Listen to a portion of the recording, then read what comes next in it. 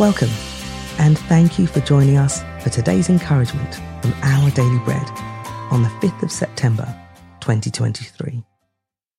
The Bible reading for today is from Romans chapter 11, verse 33 to 36. Oh, the depth of the riches of the wisdom and knowledge of God! How unsearchable his judgments, and his paths beyond tracing out. Who has known the mind of the Lord, or who has been his counselor? Who has ever given to God, that God should repay them? For from him, and through him, and for him are all things. To him be the glory forever. Amen.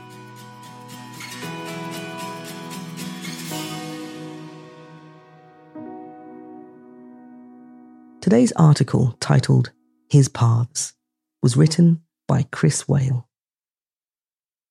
Victor Kiplagat became the first Ugandan to win a Commonwealth marathon during the 2022 Commonwealth Games, crossing the finishing line with an impressive lead time. Yet, the race wasn't straightforward. Kiplagat got lost as he navigated Birmingham's streets. The motorcycle riders were confusing me, he explained, but I still made it to the finish. Scripture compares our lives to a marathon. We're running the race marked out for us by God. But, like Kiplagat, we often get confused about which way to go and how to navigate unexpected diversions. Sometimes we wish God would mark his paths more clearly. Instead of getting frustrated by God's unsearchable ways, Paul rejoiced that his paths are beyond tracing out. In his letter to the Christians in Rome, having explored God's salvation for sinners and his mercy towards the disobedient, Paul admits that God's gracious ways defy human logic. Yet they are so much better, full of rich wisdom and knowledge. When we feel lost or confused in our own race, Paul reminds us that we run with the one who needs no counselor.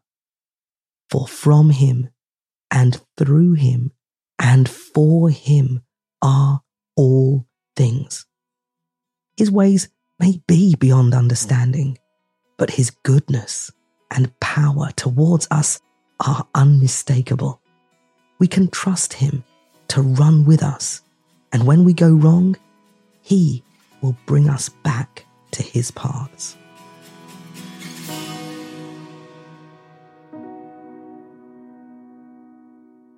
Let us pray.